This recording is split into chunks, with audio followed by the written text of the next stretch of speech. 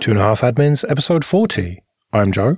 I'm Jim. And I'm Alan. And here we are again. And let's do some news first. The first is that Microsoft has put Windows 10X on the back burner. Yeah, so Windows 10X was going to be their special version of Windows for dual screen devices. Not meaning dual monitor, but like these weird tablets that had two screens and stuff. I think mainly because those type of devices didn't really catch on. There's not a huge demand for a different user interface that makes sense on these weird kind of split screen devices. Yeah, that confused me really badly when people first started talking about 10X. Because like this special version of Windows for dual screen devices. I'm like, every device I've used Windows on for the last 10 years plus has been a dual screen device. What are you talking about? But the idea was that for the most part, you would have a virtual keyboard on, one screen of your hinged two-screen device. But I never saw the attraction to that. I'm like, if I'm going to have a device that's hinged and half of it is keyboard and half of it is screen, I'd rather just have a real keyboard, right? Yeah, exactly. We saw with Windows 8 what happens when they try to revamp the UI. Everybody hates it because, as far as I know, the only reason anybody ever uses Windows is because it's what you know how to do. And if you just change everything, it defeats half the point. Yes and no. I would argue that the reason everybody still uses Windows is because of the ecosystem. It has very little to do with, Microsoft's own software stack, right, or even the interface. But yeah, that doesn't change the fact that when you go changing a traditional desktop to, that Metro abomination with Windows 8, it does not make the user base happy. Honestly, it doesn't even make the 20-year-old users happy, let alone the boomers. And Windows has more of those than just about anybody else, I guess. But 10X went on the back burner. Basically, it's a combination of apparently the three of us weren't the only ones to think that the dual screen device was a bit of an odd duck. I think it's also an issue that in the Windows world, it seems strange, the idea of having, multiple, for lack of a better word, distributions is really kind of what, Windows 10X came down to. The concept of it wasn't that different than, having both an Ubuntu and a Kubuntu, for example, where, one is using the GNOME desktop interface and the other is using KDE. But that concept is a lot stranger and more off-putting to Windows-only users, which are an awful lot of the, total Windows users there are. Yeah. And they're folding a lot of the technology that they were working on for Windows 10X into Windows 10 proper.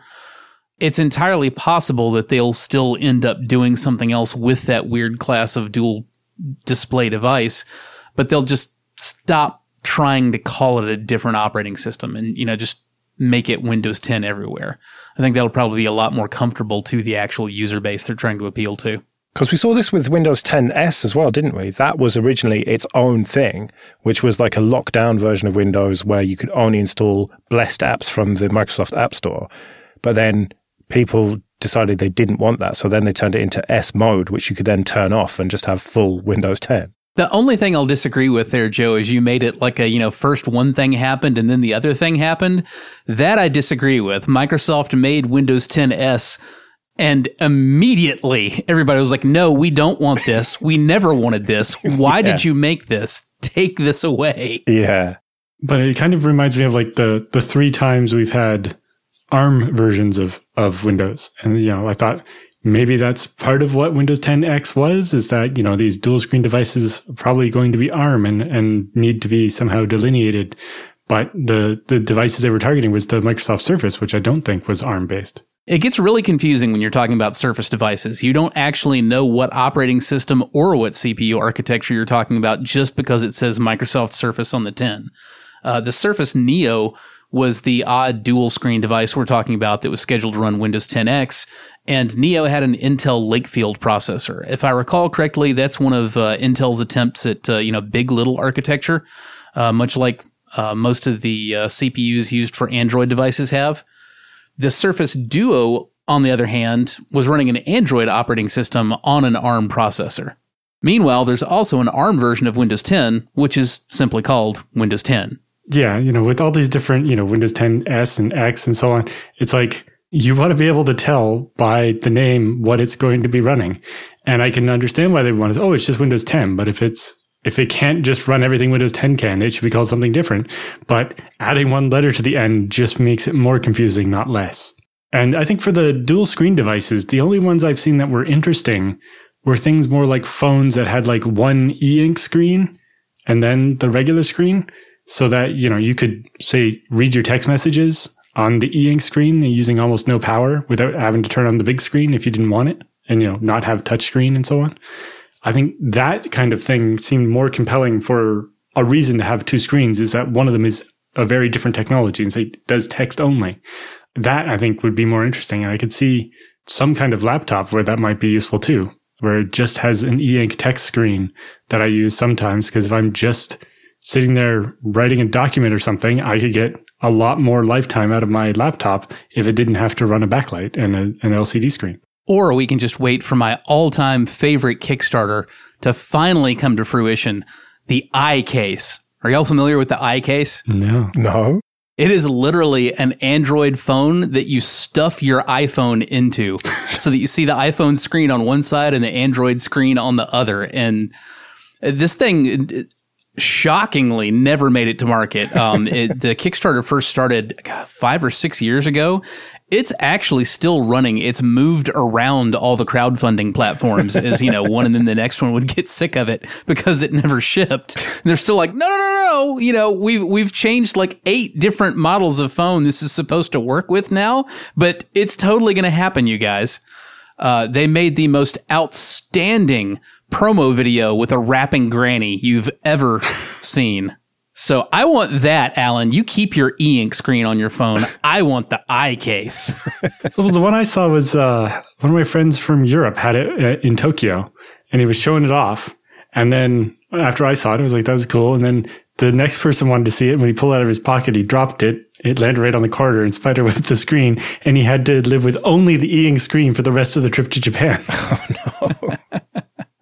Okay, this episode is sponsored by Linode. Go to linode.com/2.5 to get started with $100 free credit and 60 days to use it. Linode offers cloud computing solutions in data centers all over the world.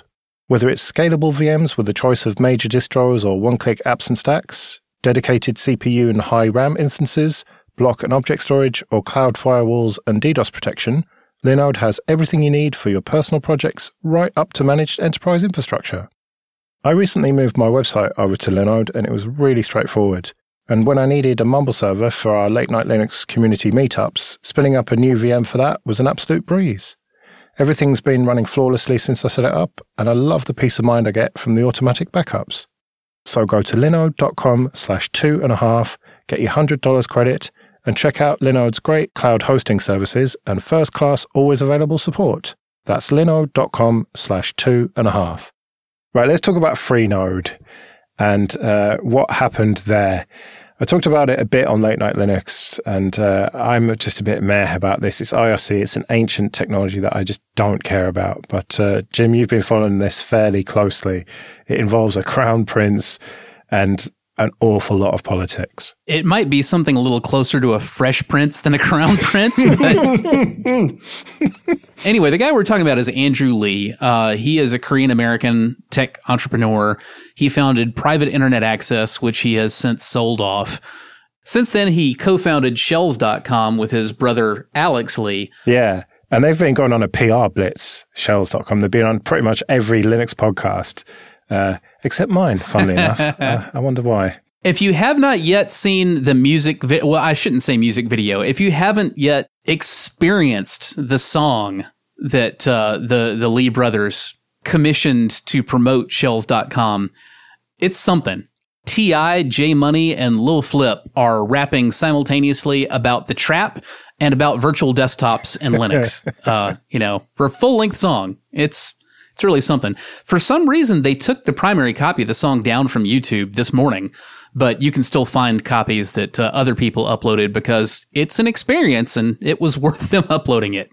You can also find, and I just found this today, there is a 5-minute segment of, I don't want to be mean, but let's face it, MMA has-been Chael Sonnen going on and on about Shells.com, clearly having no idea what he's talking about, yelling confusedly at a mic while staring at a teleprompter that looks like it's about 6 feet above his head the entire time. And way off to one side for some reason. Yeah, it's fantastic. As much fun as it is to talk about rapping and trapping with T.I., J Money, and Lil Flip about virtual desktop infrastructure, we eventually have to get back to the real story. It's really complicated to try to explain, especially to anybody who's not already just neck deep in IRC drama. But basically, Freenode is, so it's the largest remaining IRC network, primarily devoted to supporting open source projects. And it's been run by volunteers for a very long time. In 2017, Christelle Dalskier, whose name I'm probably butchering, was the head of Freenode staff. And there was a conference that Freenode wanted to sponsor. And in order to sponsor this conference, at least what Dalskier and Lee told the rest of Freenode staff was that Freenode needed to incorporate in order to satisfy the paperwork needs of the conference. So Dalskier created a corporation called Freenode Limited, which less than 6 months later, she sold to Lee. Now, at the time, this was billed to staffers as, all just administrivia. You don't need to worry about it. Nothing will change in day-to-day operation. And Dalskier also got a full-time position with private internet access, which allowed her more time to actually work on Freenode. So at this point, it's kind of similar to, when Red Hat took over CentOS, somewhere in between administrivia and a necessary evil, and people will get more money and be able to spend more time on the project. All sounds good. Things actually went pretty much that way, and nobody was upset for about 4 years. But this year in February, things started kind of going off the rails.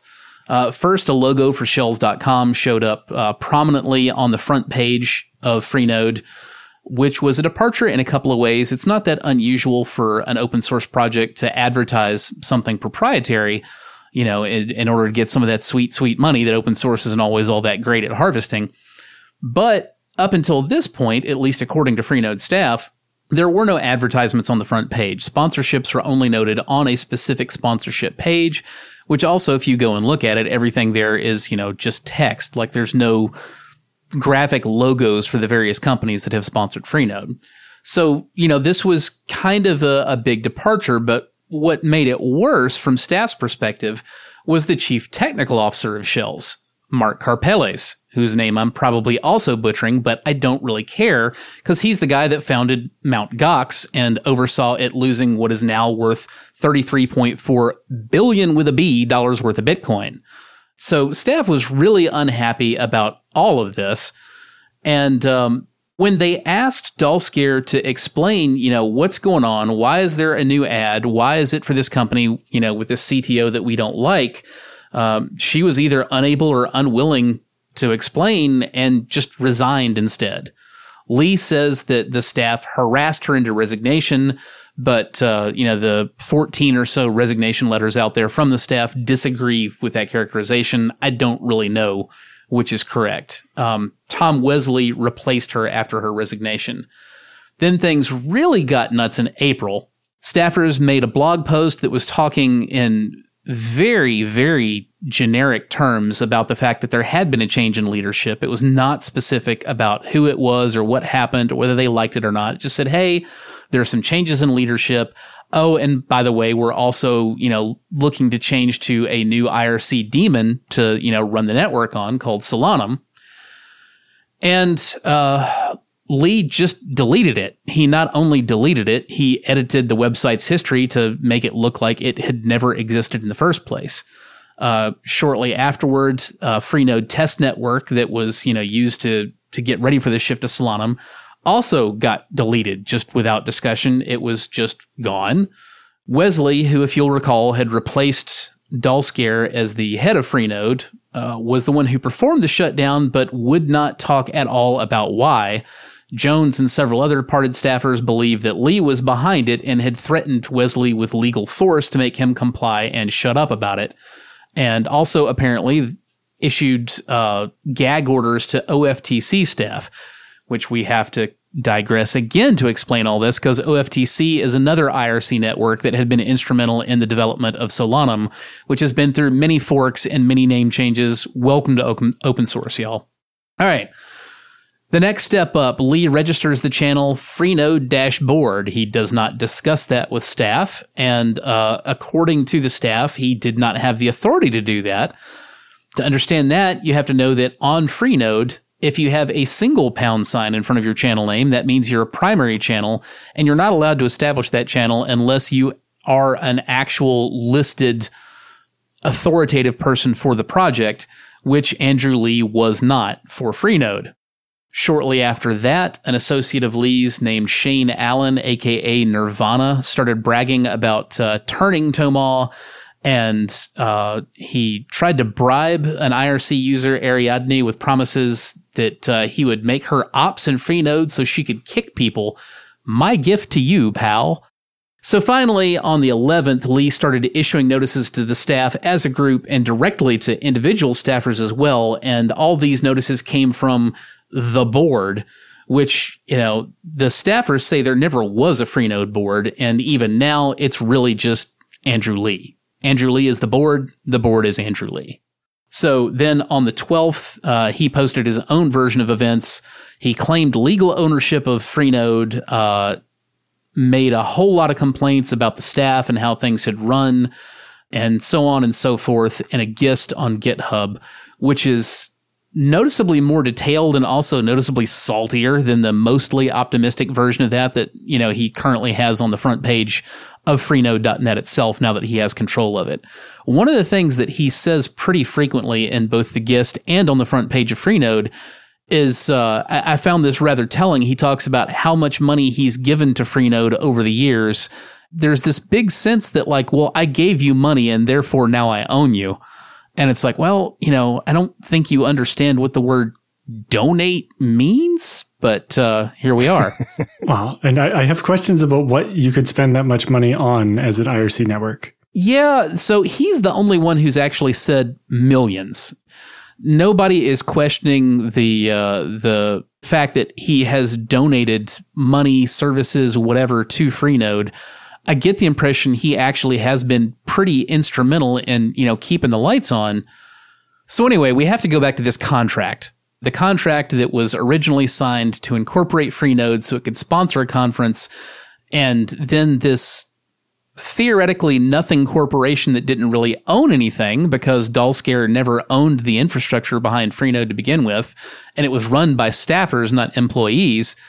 Anyway, all this got sold to Lee, and that wasn't supposed to mean anything, but now in 2021 is when he suddenly started demanding access to the actual domain and, you know, calling himself the board and booting people. So, as you would expect for IRC drama, the whole thing is incredibly complicated, and it doesn't help any that you're constantly trying to, you know, translate between real names and ridiculous IRC nicks. Like, you know, Lee goes by Rasengan, which, if you're not familiar with that, it's a special move from the Naruto anime. So, you know, we're talking about this $1 million dispute, you know, in the frame of reference of a dude who goes by a Naruto anime power move nickname. It's difficult, it's messy, it's weird, but that's where we are. It reminds me of the Krebs story from the other week about the hacker court that the ransomware people are in because they didn't pay their affiliates after they got all the money from the gas pipeline.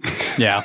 So at any rate, right now, you know, it's a big, nasty story. It's difficult to follow. I think the big takeaways for somebody looking on this thing to begin with is that although there are very, very detailed and weird stories coming from both sides, it's worth noting that Andrew Lee is the only one out there really telling Andrew Lee's side of the story versus, you know, a sudden mass exodus of like 20 to 30 staffers, at least 15 of whom have posted, you know, their own version of events, and all of those match. Then you add that into the sense of entitlement you get, you know, reading Andrew talking about how much money he gave to the organization and now it's his. And I don't think I can beat Team Lee on this one, guys. Well, I was reserving judgment on this because there was a very organized effort to come out against him and start this Libera, whatever you want to call it, .chat, the new network that everyone's moved over to now. I vote we ignore how it's spelled and just call it Libre Chat. We learned how to say Libre. Okay, yeah. Okay. So I was kind of reserving judgment until when people started posting in their old channels on Freenode, hey, we've moved over to Libera or whatever, they started getting banned and the channels taken over by the new Freenode staff or whatever. That kind of reeks of being the baddies in all of this. Yeah, like when they yanked the ownership of all the Ubuntu channels, because some of them had moved, not all of them. And then the one that they really shot themselves in the foot, they stole the channel for Atheme, the open source project that makes the Nixserve and Chanserve software that they use on Freenode, and has been very instrumental in developing the services and the IRC daemon itself. And so those guys were going to stay and keep Freenode working. And then Andrew Lee just yanked their channel out from under them. And they're like, well, okay then. Well, he probably didn't mean to. It's entirely possible that he deliberately did some rather dull things, banning people he shouldn't have. But a lot of the issue was that most of these bans were carried out by bots that were using very poorly thought out and untested regexes. And the old joke, I had 99 problems, but then I used a regex and now I got 101. Yeah, so I think it just crawled every channel with Libera in the topic, got its ownership yanked. And once that took out a bunch of actually large channels like Ubuntu and Atheme, and I don't know, there was a huge list. That really is going to make the difference. Although looking at it so far, the user count on Freenode has only gone down by about 5,000 or so. And the Libera is up to 17,000, I think, last I looked. It's gone down further than you think. It was at 75,000 when I wrote my article, which is its recent peak was like 95,000. On the day I wrote the article, it was at 75. When Andrew Lee was bragging about how many people he'd retained, it was down to 65. Yeah, it's at 65 right this minute, which is prime time-ish. So yeah, that's down about 10, but you also have to remember that that doesn't mean he actually retained that many people, because somebody literally just idling in the channels where everybody has been forcibly muted so that nobody can tell anybody to go to Libre Chat, all those people count as people still connected to Freenode. So I think the damage is probably a lot more severe than Lee is willing to let on, based on the kinds of things he said. I don't know this guy. I don't really know his level of technical knowledge, but I'm getting the impression it's probably not where you would expect somebody running, a massive IRC network to be technically. So I'm not sure he even quite understands how bad the damage is at this point. Another thing that bugs me a lot, I personally have the impression, and this is opinion, this is not being stated as fact, but I have the impression of Lee as, a preemptive mudflinger, right? Like you accuse the other guy of exactly the thing you're doing, and that decreases the value of being accused of the thing you're actually doing because you made the accusation first, right? And one of the complaints that he has made is that, everybody going to Libre Chat is, it's so anti-FOSS. And come on, man. I mean, forking a project is the most FOSS thing ever. I mean, that is the very heart of free and open source software. Now, what is not FOSS is attempting to use leverage that you have over one project to kill off a fork, being immediately and actively super hostile and trying to kill it. It's not like we don't see that in the open source world, but when we do, we call it out. And that's the thing that Lee has been doing with all this, forced muting and bans and closing channels and everything else. He's trying to make sure Libre Chat can't get off the ground. That's the anti-FOSS move right there. Okay, this episode is sponsored by CBT Nuggets, training for IT professionals or anyone looking to build IT skills. Go to cbtnuggets.com/25admins and sign up for a 7-day free trial. I've just started my learning journey with CBT Nuggets, but I've already picked up tons of knowledge from the short and manageable videos in the Docker and Network Fundamentals courses. Their in-house trainers are active and certified IT professionals who add around 40 hours of new training to the course catalogue each week, so you can always stay current and up to date. So start your free 7-day trial today at cbtnuggets.com/25admins. It includes unlimited access to all course materials, including virtual labs. That's cbtnuggets.com/25admins. Let's do some free consulting then. But first, thank you everyone who supports us with Patreon and PayPal. It really is appreciated. You can go to 2.5admins.com/support if you want to find out how to do that. And remember, for $5 or more per month, you can get an advert-free RSS feed.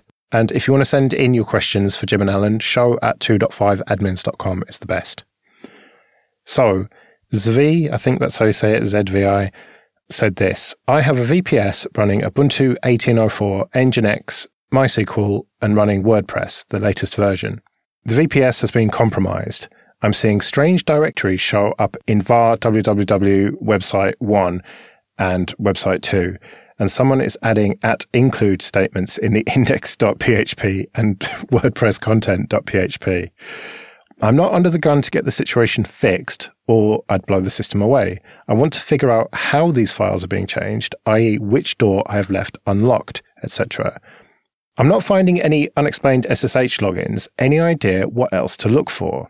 Now, my first question is, are you sure it's the latest version of WordPress? And my follow-up question is, forget whether it's the latest version of WordPress or not.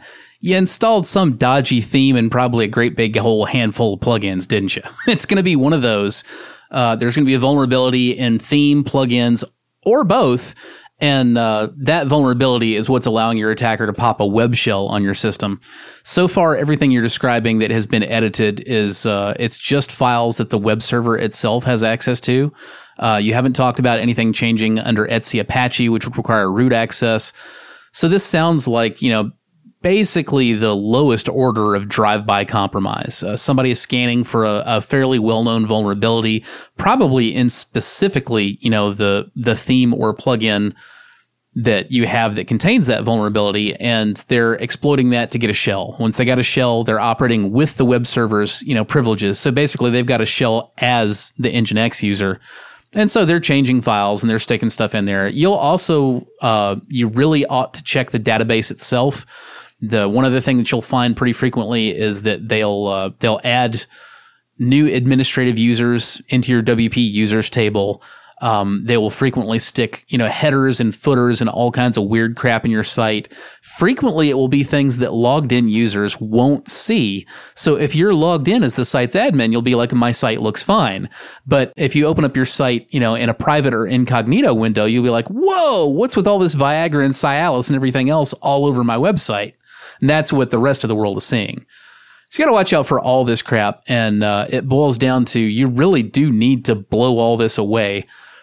You may be able to figure out exactly, which plugin or which theme had the problem by checking your logs. Sometimes you can see, basically you want to look in the error logs in the web server. You may see PHP errors that are associated to particular files that are a part of that plugin or theme, but you can't always narrow it down that way either. A lot of it comes down to maybe rethinking your approach, and maybe I'm being unfair. Maybe you installed one single theme and it was the most popular one on WordPress.com. You got no plugins, in which case I apologize, but we see this over and over and over, and 99 times out of 100, that's what it comes down to. The one theme that you found that looked exactly like you wanted on like page 50 of the list at WordPress.com, and the 20 different plugins that are installed, something in and amongst all that, it's got a problem. You also have to be careful when you commission somebody to theme your website for you, because that's the thing that when I first started seeing all this, many years ago, it really kind of messed with me that like themes were letting people into the website. Because you say theme and you think, well, it's just visual, right? You're just reskinning it. But in WordPress terms, a theme modifies the entire function of the site just as much as a plugin does.